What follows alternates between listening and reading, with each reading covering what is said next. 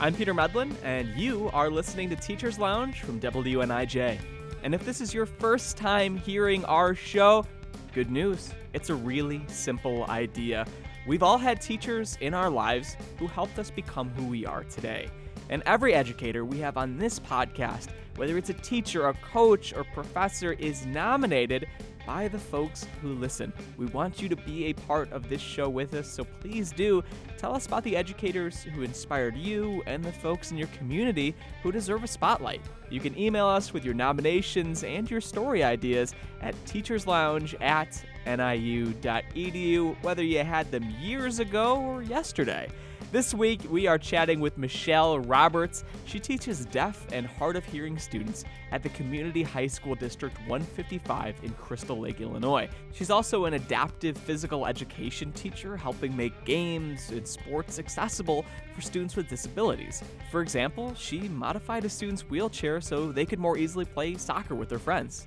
I took PVC pipe and kind of just looked at his wheelchair and figured out how I could attach it to it, and then kind of made a little bit of it looks like a plow almost, so that he was able to move his wheelchair forward and propel the ball with it. Like, it just kind of go, and he can get enough momentum with his wheelchair to be able to actually, like, in a sense, kick the ball, move it, pass it to a friend, or make a goal. We're talking special education, teaching and coaching, and so much more on this episode of Teacher's Lounge.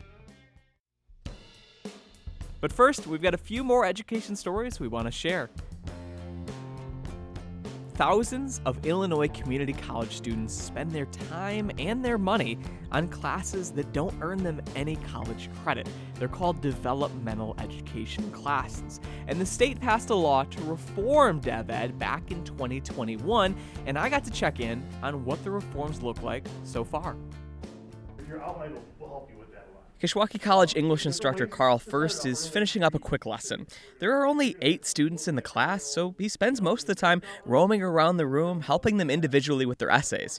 This is a developmental English class. These students didn't place into the college level course because of their high school GPA or test scores, and before the Developmental Education Reform Act, many of them would pay for a full semester class, earning 0 credit to work their way into a college level course. Judson Curry is the dean in the Office of Instruction at Kishwaukee. Even if they persevere through those classes, that's added time and expense, and so you lose students along the way. But how big of a problem is it?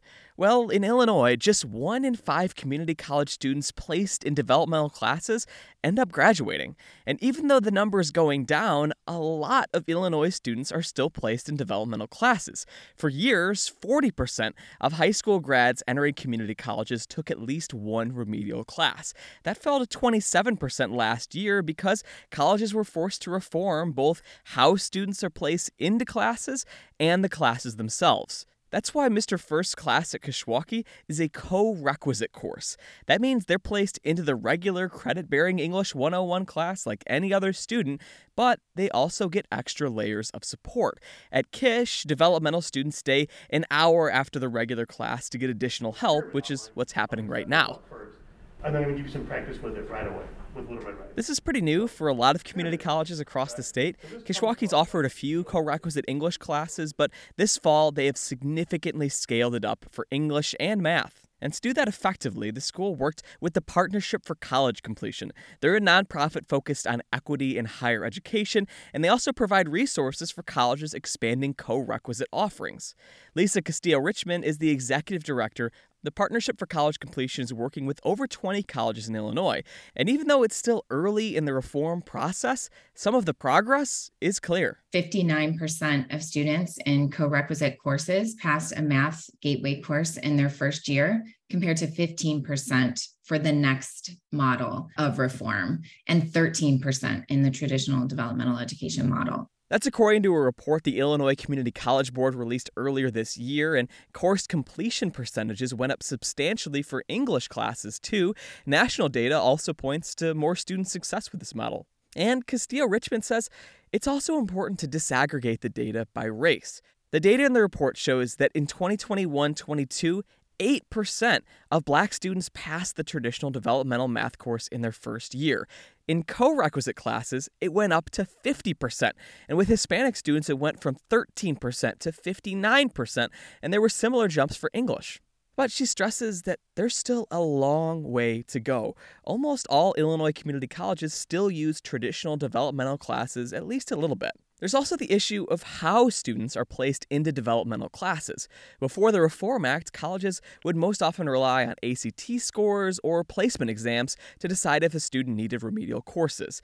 Now, they're supposed to be using multiple measures, including those test scores, high school GPA, transitional courses, and more. But Castillo-Richmond says there's still a lot of variance on how placement works depending on the college. Maybe 1/3 of them have adopted multiple measures as mandated by the DEER legislation. Becca Kishwaukee first says it's still too early to say if co-requisite courses will lead to more success for his students, but he's optimistic, especially because of the one-on-one support he can offer. Unlike before, they're around students who are college ready, and they see their behaviors and their approaches, and I can see the developmental students modeling those things, which is great. And he says that attendance has been noticeably higher than in the traditional developmental classes, but only time will tell if the extra support will actually help propel them to success. And new federal data shows that in the 2021-22 school year, there were nearly 200 school shootings with fatalities. That's the largest number ever. And I got to learn more about how, in the new school year, many districts are investing in new school safety training and technology. Mine's on here super tight. I mean, I guess it's not supposed to be. Jimenez Sanchez wraps a combat application tourniquet around her arm. She secures the Velcro band and twists the windlass as tight as she can to stop life-threatening bleeding. Sanchez is a 5th grade teacher, only weeks into her first year at the Kankakee School District. But she's not in an emergency. She and a group of other teachers are taking a Stop the Bleed course. It's a program that started back in 2015 to be essentially CPR training for bleeding. And as the rate of mass shootings and school shootings continue to rise, more and more schools like Kankakee are training their teachers how to stop the bleed. Dana Arsenault is a trauma coordinator at Riverside Medical Center in Kankakee, and she's one of the nurses leading the training. So we teach tourniquet care, and we teach how to put pressure and how to find bleeding, what life-threatening bleeding is, what non-life-threatening bleeding is, and basically we teach them how to stop it. She says the number one cause of preventable death in trauma is bleeding because it only takes 2 minutes. And Arsenault says 2 ways to identify life-threatening bleeding are if it has a pulse or if it's pooling. The teachers take turns applying the military-grade tourniquets on each other and themselves.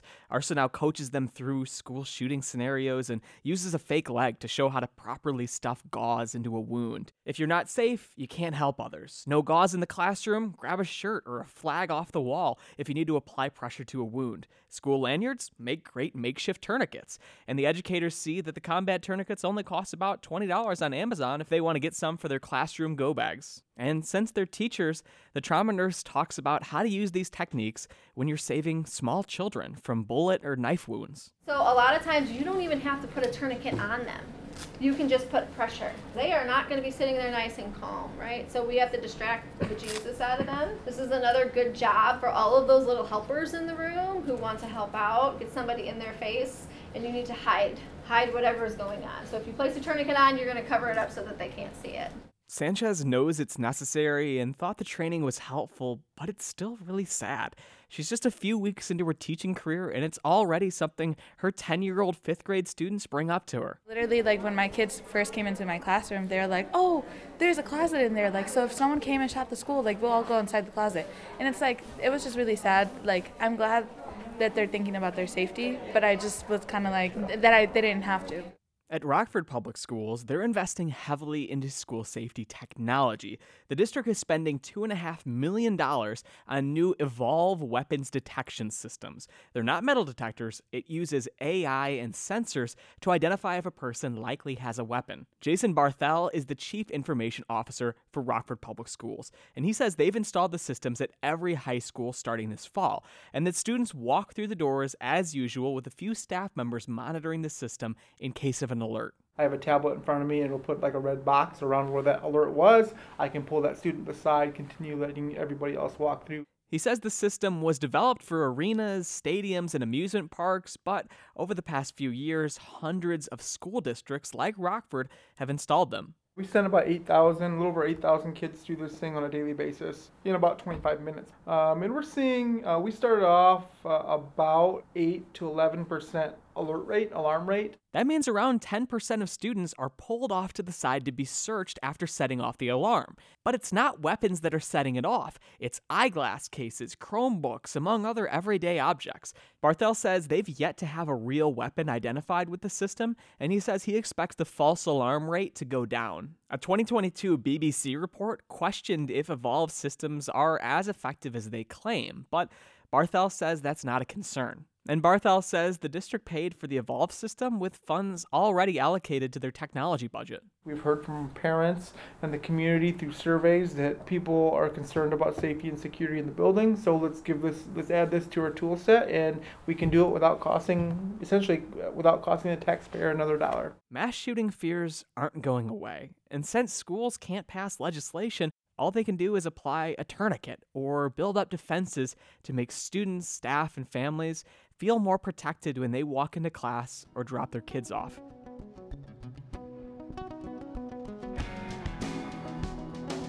All right, now it's time for our conversation with hearing itinerant and adapted PE teacher Michelle Roberts. And we start off talking about Michelle's coaching. She coaches a little bit of everything. That's an interesting combination, though. Golf and cross country. Are those very different to coach, or do they have more in common than people might think? No, they are very different. And I was a runner in middle school, high school. And so because cross country and golf are in the same season, never did golf in high school, which I really should have. And I didn't really pick it up until college. And I don't know, I guess I just have a natural swing. So my grandpa always had us taking lessons when we were kids. And I didn't really think anything of it. And then once I got to college, I was like, wow, this is something fun, something I'm really decent at. And I worked at a golf course, so that helped also. Yeah, that helps, so and so I think it was maybe right before COVID, actually, I got my, I am a USA adapted golf instructor. So I have my certificate for that. So I kind of wanted to bring my love for golf into special ed. And then they had, it was a workshop that I can do for a weekend. And I went down and did it. And I was like, this is awesome to see how like everybody really can play golf. Yeah. What do those adaptations look like for golf? It really could be anything. Yeah. So we have like, if you would do it in the schools, that you'd obviously have like plastic clubs with larger golf balls, or actually they look more like tennis balls. Yeah. But they have all sorts of different grips. Like, so our instructor for this workshop, he only has one arm. And so he has a grip that he has that actually like Velcros the club to his hand, so that when he uses that one hand, he can have a full swing with all the power that he has to be able to do that. So it's pretty awesome. They showed us, they have like a cart that for people with lower restrictions, that actually props them up, that they're able to take a full swing in this cart. It's pretty phenomenal what technology has allowed us to do. Yeah, I'm fascinated by adaptive PE. We actually about a year and a half ago had another adaptive PE teacher on the show, and I just think it's such an interesting mix of like both technology in terms of like what equipment we have at our disposal, but also creativity and like ingenuity of trying to find someone that works, something that works for whatever student. I know that the person that nominated you talked about how that you were able to kind of modify a wheelchair for a student that wanted to play soccer, right? Yes, I took PVC pipe and kind of just looked at his wheelchair and figured out how I could attach it to it, and then kind of made a little bit of I don't know what to call it, like it looks like a plow almost, so that he was able to move his wheelchair forward and propel the ball with it. Like it just kind of go, and he can get enough momentum with his wheelchair to be able to actually, like, in a sense, kick the ball, move it, pass it to a friend, or make a goal. So that was really, it's just kind of just looking at Pinterest and Google, that kind of I was gonna stuff. say Just you looking kind of at, have to like marry like your love of special education with like engineering at some point to figure this stuff out. yeah, actually, my last, my second master's degree that I got was in educational technology. And so, like, I just love technology, and, like, whether it's a computer based technology or it's just technology that you would, like, old school technology, it's, you can kind of, you have all that at your disposal to be able to adapt things to make everything accessible for these kids. And that's really my, like, passion, is being able to figure out different things to make things accessible. Yeah, I can imagine, and it's yeah, the technology has to be such a cool thing too. Whereas 20 years ago, I have to imagine that some of the stuff would be maybe a little bit more difficult, and you maybe didn't have a Pinterest that you could go up to look to. You were really just like on your own trying to tape stuff together. Exactly, exactly. And even technology with, for my students that with hearing loss, like, it's crazy how the new apps that they have, and the just different technologies that might not be geared for students that have hearing loss, but it's, you can take that and say, "Hey, I'm going to try that with this." And they're like, "Oh wow, that's a really big game changer." And just the captioning options that they have now is just phenomenal. So you're an adaptive PE teacher, which I mentioned we have had someone on the show already who has done that, but it was a long time ago now. It was about a year and a half ago. For folks that have no idea what you mean when you say adaptive PE, can you explain a little bit about like what the day to day really looks like for that? Sure. So, for me personally, I teach adaptive PE at Cary Grove High School. And the students that I see in adaptive PE are students typically from the functional communication program. So, students that need a little bit more help with communication. So, sometimes students have autism, or maybe Down syndrome, or maybe just have some speech difficulties. And when they come to adaptive PE, it's that students that can't function in the regular PE setting because it's very noisy. There's a lot of students. They might be have some physical restrictions that they might not be able to participate. And so we try to take that class period and not only get them moving for that 45-minute class period, but also I'm trying to give them functional skills that they'll be able to use beyond high school to be able to stay active as adults within the community. So we're looking at um, what kind of things that they would do with their families. So they have backyard games. So if they're having a barbecue, or they're playing, they have like a volleyball thing set up in the backyard. If they know how to serve, how to set, that kind of thing. Um, Really, what's really cool that we just started last year is we have heart rate monitors for the students, so that they wear the heart rate monitor on their wrist, like a Fitbit would show their heart rate, and they're able to participate in various activities, and they can kind of figure out what activities they like to do, and then also raise their heart rate, so that they know, okay, I really like to walk on the treadmill, or I really like to maybe go for a run, or I like to play basketball, and these things, those activities raise my heart rate. So then moving on, maybe at home they're able to say, "Hey, I want to do some kind of activity," and then I say, "Oh, I know I've done this, and I know that this is going to raise my heart rate." So they were able to do that on their own. That's fun. And I know that it definitely depends on what the student is interested in, but is there a particular game, sport, anything that over the course of the year that you cover that like the kids get especially excited about, or that you especially enjoy teaching and doing?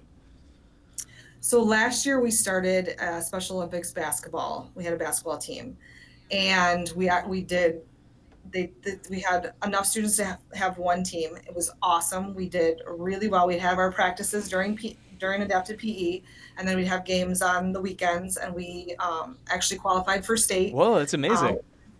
through Special Olympics. Yes, it was awesome. They had such a great time. So that kind of sparked the interest in basketball and got everyone going. And this past school year, we actually had enough students to have two teams, and so it was that every minute they had any, like, choose your activity, it was always, can we play basketball, can we play basketball, because they really have a love for it and a passion for it. And um, they just keep talking about when next season, next season, and it's really probably the highlight of adaptive PE for them is Is it basketball. high school age or?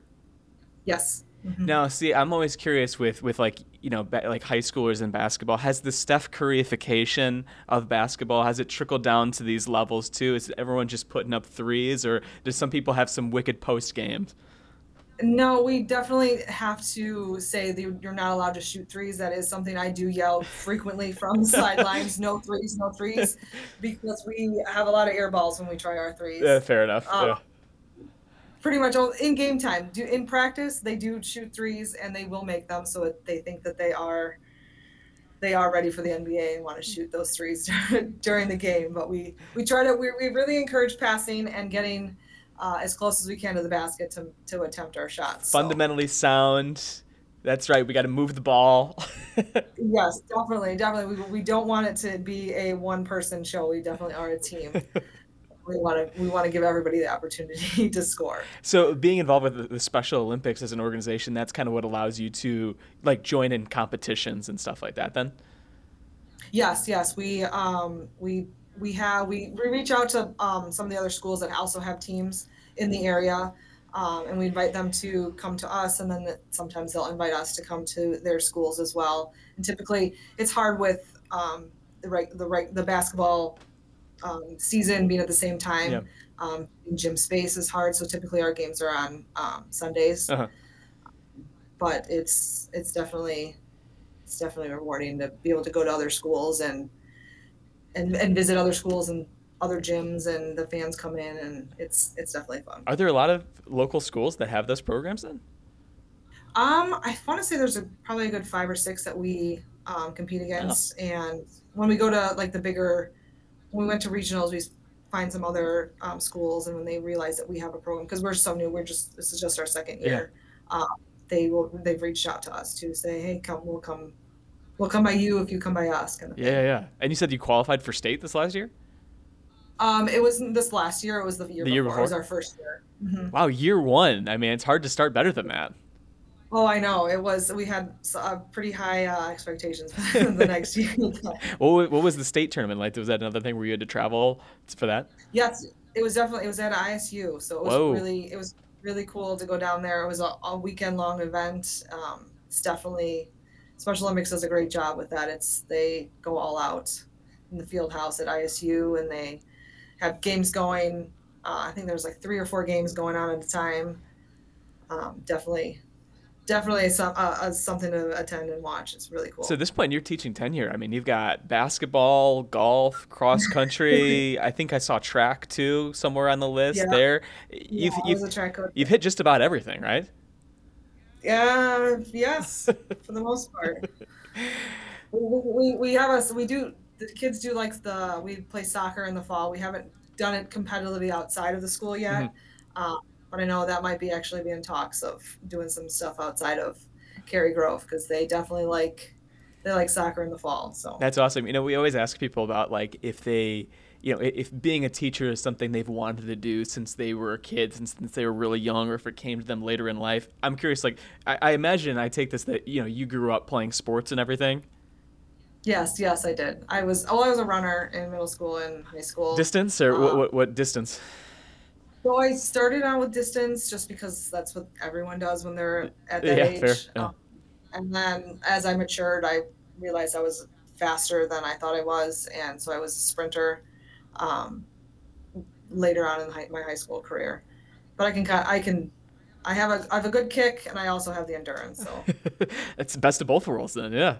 yes, yes, My whole family are all distance runners, so not a lot of sprinting going on in the house, but just like a lot of marathoners around here. yeah. I've only done one marathon. I'm good with just saying I've done one, and that's See, and it. I've done two halves, so I like to say that adds up, right? Right, exactly, exactly. No, my dad is a machine. My dad does like two a year. He's just turning 65. He's done like 40 plus marathons. It's ridiculous. Yeah. Yeah, no, that's not for Yeah, me. I don't have the time, I feel like, yeah, no, to train or even just on you checked it the off. recovery time after You one. checked it off the list. You're good to go, right? Yes, I can say I've done it. I've been there, done that. I'm okay. So after, playing sports your whole life, like was coaching something that you always wanted to do, or is it something that kind of just the opportunity arose and you took it? I think just because I've always wanted to be a teacher, like that kind of goes hand in hand. Like if you like sports and you're a teacher, it kind of, you have those Yeah. opportunities to do that. And yeah, I was just very fortunate to have these opportunities here at 155. It's great. I really enjoy it. And it's a great way to connect with the kids on a different level. Like you can build that relationship outside of the classroom. And it makes that relationship just that much better. Yeah. So teaching is something that you've wanted to do since you were for a long time then. Yeah, I've come from a family of educators. My grandpa was a um, teacher, principal. I think I have four aunts that were in education. My one aunt was in special ed. Um, it's always been kind of in the family. So Always something no to do. nobody was surprised then when you made it be known that's what you wanted to do. No, actually, there was a surprise when I went into college. I thought I was going to be an accountant, and everyone's like, "Oh, really?" And I was like, "Yeah." And that made it until I think freshman orientation. I switched my major to education. So like what is that, like 3 days? Well, it was like Oh right, I yeah. think I applied with my to get into school as an accountant, and then I just decided I don't know what I was It's a thinking. pivot. This was It's a pretty hard pivot from accounting to education. yeah. I had taken two accounting classes in high school, and I thought, oh yeah, this is what I want to do. And then it's like, let's be real, that's probably not. I can't sit at a desk and by myself and work on numbers. I need to be with students and people, and I just the being able to have like make an impact on somebody. And I had so many people in my life as teachers like make impacts on me. I wanted to be able to do that for somebody else. Yeah, that's something that we always ask people on the show about, considering like kind of the whole concept of the show is that everyone's had a teacher that, inspired them or helped them become the person they are today. Like, who are some of the people that stand out for you as you look back on that now? I always say it was my fourth grade teacher. She really made me want to be a teacher. Yeah. Um, and I suppose you get so many in the family too, right? Like it feels like we can't yes, leave them out. like I think growing up was a big thing was that we'd always go out with my grandpa would take us out like on the weekends. So we'd go like to the coffee shop or out for breakfast and in the community. And he would, people would always come up to him, are you George Barrett? Are you? And it was like to see all the connections, like it would be 30 years plus that he'd seen these people and they would still remember him and still come up with a story and like come and want to say hi to him. And that was always like, wow, I want to have that effect on somebody that 30 years down the road, they're going to come back and say, wow, you were like an inspiration in my life. You made me want to do this. And I just think that was the coolest thing. And that's kind of what steered me towards And then you education. said fourth grade teacher too. Yeah, so my fourth grade teacher, her name at that time was Miss Cannon. I actually kept in touch with her, and I think the last maybe 5 or 6 years ago, she passed away, unfortunately. But she was just always like had those activities that keep you engaged and keep you excited, and like I never at that point liked reading, and she would get us hooked on like different activities to be want to read the rest of the book to figure out what was going to happen. And just remember like book reports that we had to do that weren't really like they didn't feel like book reports. And I was like, wow, if this can be fun like as in the classroom, like what could I do in the classroom kind of thing. It was just always just an inspiration to me. Yeah, I wonder, is that something that you thought about, like especially like as you were first getting into your first like teaching jobs, of being like, I wonder how I wonder how she would have done this. Right, Yeah. yeah, like, there's just, like, little like, I still just remember this day, like, we had on the board, it was, like, she spelled out popcorn, we had each letter, and it was, like, our reward, like, if we did something did something good, we followed expectations or whatever it was, she put up a letter, and once we spelled out the word popcorn, then we got a popcorn party, and it was so simple that all she did was pop popcorn on her lunch break and brought it in, and, like yeah, but back then, we thought it was the greatest thing in the world, but it was just something super easy. She'd pop like 3, 4 bags of popcorn, and then we would still do our work, but we just got to eat popcorn while we did it. Sometimes that's what it takes. That's so funny to think about though. Like I get you're totally right that like when you're in fourth grade, that's like magic though. Like you unlock something like a popcorn or pizza party, and then you like peek behind the curtain, and it's just like her in the teachers' lounge just throwing bags in the microwave. You know, it's so For funny. sure. Yeah, and you it's just as a like as a teacher, I know what it like, and for us to get just and get engaged in that, like the entire class bought into it. Like I remember one day we were like totally being brown nosers, and we um, they it was she was coming and we had inside recess, and when she was walking down the hallway we all got in our desks, all got quiet. As soon as she opened the door we said, "Hi, Miss Cannon." And then when she came in and she's like, "Oh my gosh, that's amazing that you guys are all sitting down quiet." And then we got a letter, and so like we did it for like a week straight just to earn our popcorn. And like obviously that was like for her, it was like, oh, they're already transitioned in their desks, ready to go. And like we were like, oh my gosh, we're just gonna do pop like to get our popcorn. That's all we could think about. So It's such like effort things, right? Where it's such a small thing, but it really can, like that you could captivate an entire room of fourth graders just with the prospect of something small like that. right. And like thinking now as a teacher, that's genius. Like they were in the seat, we were in our seats, ready to go. Like it's hard to transition from inside recess where you're at your desks, goofing around or whatever, to okay, that's time to work. And we had done it for her. You got to have you stolen the idea? Have you popped much popcorn in your day yet? I have not. I don't really have a classroom that That's fair. I That's very do true. my students. I haven't had the chance to do that, but that's definitely would be on my list of things to do. So you mentioned that like not only do you have teachers in your family, but some teachers in your family who taught special education too, right? Yeah, so my aunt is an early interventionist, so she's little kids, and then my other aunt, she worked for the special one of the special ed co-ops in I think it was like maybe Waukegan, and I know she would bring us to like basketball tournaments or have us keep score for tournaments and like activities that they had going on there. So we were always around other people.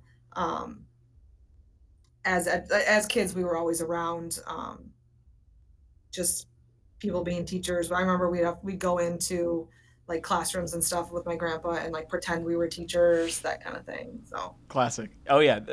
Listen, we've had our fair share of those stories of teaching stuffed animals, all sorts of stuff.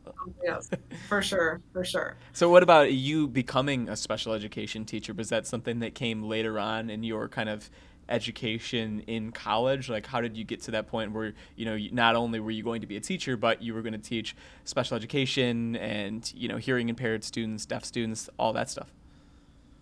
So actually, originally went to school to be a math teacher. It was kind of I went from accounting Hey, to you education. still got Oh, math that teacher. accounting piece. Okay, yeah. So it wasn't totally disconnected. Yeah. Right. So I had the math portion, and I do have my endorsement in math if I wanted to teach math, but I don't at this point. Um, just because I had taken enough math classes in the math education program. But my had first year at Northern, I had saw a sign that they were having a sign language club, and I thought that would be cool. My aunt had actually taught her twins how to sign before they could talk, and I thought that was the most interesting thing because I was at that time maybe like seventh or eighth grade. I'm like, this is crazy that these babies are able to communicate with just sign language. They can't talk yet. And I'm like, I want to learn. I only knew the basics, like more, finished, eat, that kind of thing. So I'm like, this would be cool to learn. And so I went to the sign language club class or whatever they were hosting. And it was on at NIU, actually. They had a floor of students who were deaf and hard of hearing that were coming to Northern as a transition program. And they were just teaching students that wanted to learn sign language. And I just thought it was the most amazing like atmosphere and community. And I think after maybe 3 or 4 times of going to this club that I switched my major to deaf education and said, this is what I want to do. I want to work with students that are like these guys that I am working with right now. And I think that it's just amazing. Sign language is such an amazing language, and the culture of the deaf culture is just so unique, and it kind of sparked it from there. What is it that you think is like that really connected with you about it, that culture being so unique? I don't know. I just feel like that all of these kids, they, especially with students that don't have a lot of, like my students, I have, I think this year, maybe 32 students across 4 high Yeah. schools, and they don't really know each other that they exist. Like they come into the high school and they don't know each other. They like, deafness is kind of an invisible disability unless you have speech difficulties. It's really hard to tell that you have a hearing loss. And so these students sometimes never have met another person with a hearing loss, and the only person they actually sign with may be an interpreter for their entire, like their entire education career once until they get to college. And that these were students who had, a lot of these students had done that. They had not been with anybody before, and they were able to come together, and like their common ground was sign language. And to see them like just all of a sudden they like a family, and they had only met each other and known each other for like a short period of time, and they have all of these like commonalities of being the only ones. And I wanted to be able to help those kids like find somebody else, and have somebody that's not necessarily have a hearing loss, and to create that community within their, like I wanted to take it back to like whatever school district I was in, and build a community that they wouldn't feel excluded in, and have that inclusivity of just everything in general, and being able to um, not be the only one, and not have the only one, not only the only person that they can talk to as an interpreter. I just feel like that does a disservice to our students. Yeah, that makes total sense. And what you said about it being kind of invisible, I know there's a very famous quote about, uh, blindness separating people from places, and deafness or lack of hearing separating people from people. And I know that like within, special education, that like a big part of your work is that kind of self advocacy, and how of helping those kids kind of advocate for themselves, and also, you also advocating for them too. Right, and that's advocate self advocacy is huge. That's a major portion of what I do with my students. And it's funny because I always say to these incoming freshmen, saying like, I know that you have just gotten to high school, and it's like you've had a great team as in the elementary school that does all like the behind the scene advocating for you, but now it's time for you to build those self advocacy skills on your own. And we're kind of looking past high school, and to see like what kind of goals you need, and what kind of tools that you will need past high school. And then we take the time, that 4 years you're in high school, to practice all of those. And so my students are able to practice for those goals, and for whatever their path may be post high school. And they can use this time in the safe space of high school to practice, and utilize all these tools that they can have. Yeah, I think it's so fascinating, the idea of like building the like community within your school too, or within your school community, because like that's so interesting to think about how like a lot of times those students are like one of the only people in their school or in their district that have hearing loss, and that the only person they communicate with in sign language is, their interpreter or their teacher that they have. Like that's such a that totally makes sense just in terms of like a language learning perspective, of just being able to talk with a teacher versus, talking to all different kinds of people about all different topics, right? Like it's such a specific perspective to only have it be student teacher versus all the other situations where you're just having conversations off the cuff. Right, and even just like learning different, there's having those experiences where you're learning from another student, or you can only do so much as a teacher, as especially at the high school age, of direct instruction, saying this is what you should try, this is what you should try. Where I try to get my students to talk to each other. So like we use a lot of the tools that we use during COVID, like a lot of the different resources that we can use virtually, so they can communicate with each other, and kind of brainstorm with each other, and share like, okay, this is a situation, it's a common situation that occurs. What kind of solutions can we come up with? What have you tried to get over this difficult listening situation? And then have them share those with each other, rather than me saying this is what works, this is what you should try. They can learn from each other, and that way they're collaborating amongst each other. They might not have met in person face to face, but they still have via these tools able to collaborate virtually. Yeah. Hopefully, I guess it's hopefully a silver lining from the pandemic learning experience for them is at least they have more like digital spaces to connect with each other, or more tools that they're aware of that could help. Right. It helps me too because everyone had to try this, and I was before COVID. I was trying to get them to communicate virtually, and it was harder because nobody knew how to use it. So it was a lot of like taking a lot of the time to teach them how to use the tools.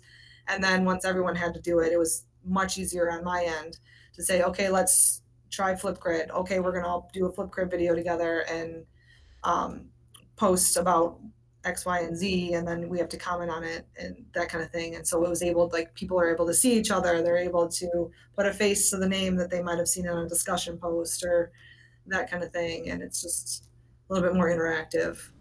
Yeah, definitely. And you're hearing itinerant, which means that you said like 30 plus students usually that you across 4 schools then.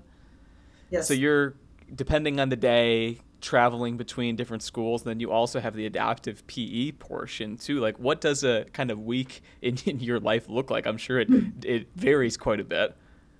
It does vary quite a bit. I try to, um, so I have 3 different components to building my schedule. First, I have the adaptive PE, which is a set time every week, every day of the week. So I have that kind of goes in first. And then I have to look at um, when my students that are in general education, when they have an access period or a study hall, because I don't want to pull them out of academics. And so then I have to figure out at each building, okay, who has study hall this time, who has study hall this time, to kind of build that in there. And then I also have students that are in the self-contained classrooms and the self-contained programs at each building. And so then I have to figure out, okay, when do I need to see those students? Also, like some of the students um, I work with other related service staff with those students. So I have to kind of look at their schedules and see what days we have in common that are available.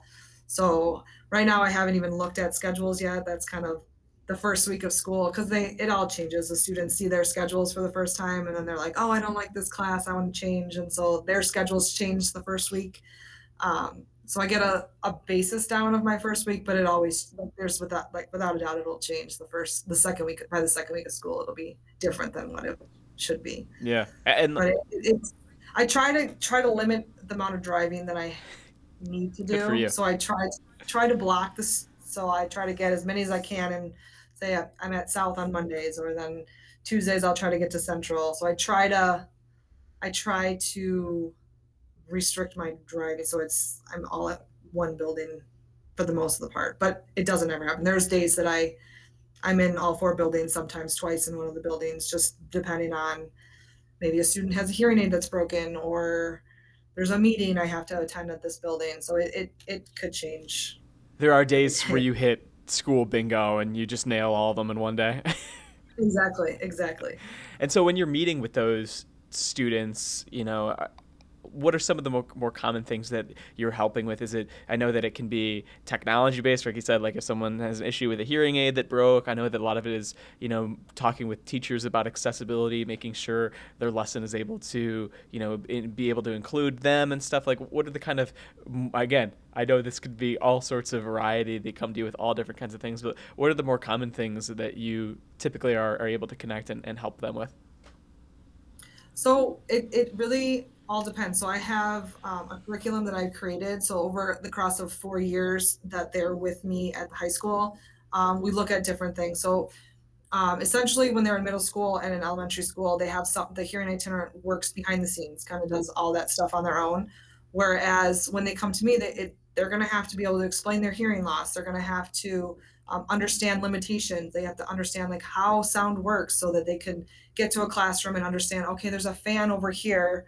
This is going to be, I should have the fan on my, like behind me, or I need to, like, there's a reflection. I can't read the teacher's lips. So I need to be seated over here. So they need to like learn all those different things so that they can get into their environment and be able to adjust it that way. So it's a lot of teaching them the almost like general hearing loss knowledge. And then we work on it. Okay, we have this general hearing loss knowledge. Okay, let's look at your hearing loss and how does that impact you? And so we're building this toolbox essentially of all these different resources, the different tools that they're going to need for their individual hearing loss that they can carry through the rest of high school and then on into college if that's their choice or the workforce. So you developed this like 4-year course that kind of builds on itself over the course of their high school?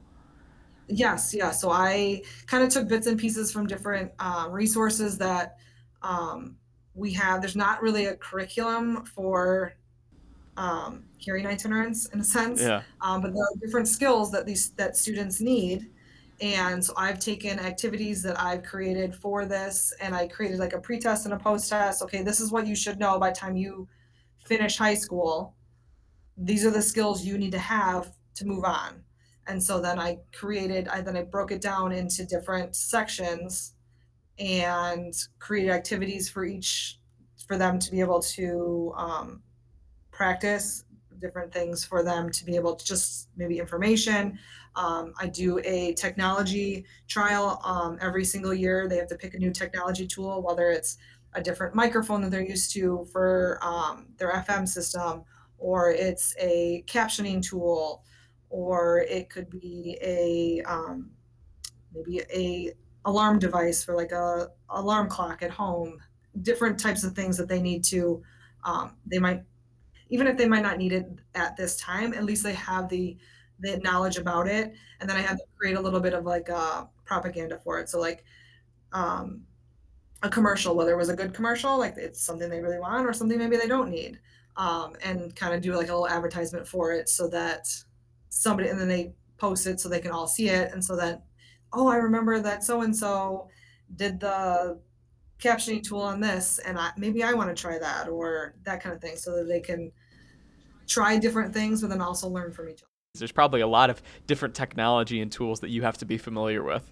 Oh yes, and they definitely they change every year too, like which is good, but then it's also like I have to keep up with it also. But they just come out with new like the microphone systems that the students come out with are with the companies come out with that the students can use. They give originally when they first started, it was just a directional mic the teacher wore. Now they have the microphones that you can like set on the table and you can pick up the group around you, which is more featured for educational. And then you have like a little disc that you can put down and has microphones all around, and you can select which microphones you want. So if you're at a group of at a table, you can select who you want to listen to and who is kind of turned off. So it's awesome for these kids to be able to have that. But again, sometimes students don't necessarily want to use them, so it's great for like to have those kind of students who found success with it and are super passionate about having it. And it's great for them to like make these little videos to say, "Wow, this is really great. This is how it worked for me," and be able to share that with their friends. Yeah, that's really interesting because I think that's the stereotype or the idea that most people have for, again, for deaf students or for hard of hearing students is just hearing aid. That's all they can think of for technology, but there's a lot. Right. And hearing aid, what most people don't understand, and they think it's kind of like glasses where you put up glasses on and it's great. You can see. Hearing aids amplify everything. So it's not only amplifying the person talking to you, but it's amplifying all the background noise. So the fan going, the people talking next to you, the lawnmower outside, or the streetcar, like the cars on the street. It amplifies all that thing. And your brain has to then decipher what is the most important signal that they want to hear. And sometimes that signal is not very clear. If you have a student that mumbles, or that it's not going to be super easy, or even having like a student has an accent or a teacher has an accent, that's going to be more difficult also for somebody to be able to decipher. What's something about specifically being a special education teacher or teaching students with disabilities that you just wish more people knew about? For the most part, I feel like we are just like regular education teachers. Like we want what's best for our students. And it might look sometimes way different and like disorganized. And sometimes you come into the gym and it looks like chaos, but it is organized chaos. You got And the accounting background. Everything's organized. Right, it's organized. Like, I like to have a plan and have things, and you have to when you are a special ed teacher. Like, you, especially for PE, you have 20 students in there. We have peer buddies. Sometimes we could have at least 30 to 40 bodies in one school. And so it has to be organized. It does look like chaos, but it is definitely organized. But it just, I think sometimes when we're in a building, it could be like two entities, gen ed teachers and special ed teachers. We're just like everyone else, and we just want what's best for our students. Yeah. And then what's just something about education in general you wish more people knew about or think is more important than people might realize? It's harder than you think. It's harder than you think. All right, Michelle. Well, thanks so much again for taking the time out of your Thursday afternoon to chat about all this. I really appreciate having you on. Oh, well, thank you very much. Thanks so much for listening to Teachers Lounge. As always, feel free to nominate a teacher in your life to be on the show. It's how we get all of our great guests like Michelle. Send them our way to teacherslounge@niu.edu. And wherever you're hearing this podcast, please do consider subscribing, leaving a rating, or sharing it with your friends. Whatever you can do, it helps us get even more perspectives, even more educators on the show. A big thank you to the Northern Illinois band Kind Ofs for the music you hear throughout each and every episode of this show. I've been your host, Peter Medlin, and we'll be back with a brand new Teachers Lounge very soon. See ya.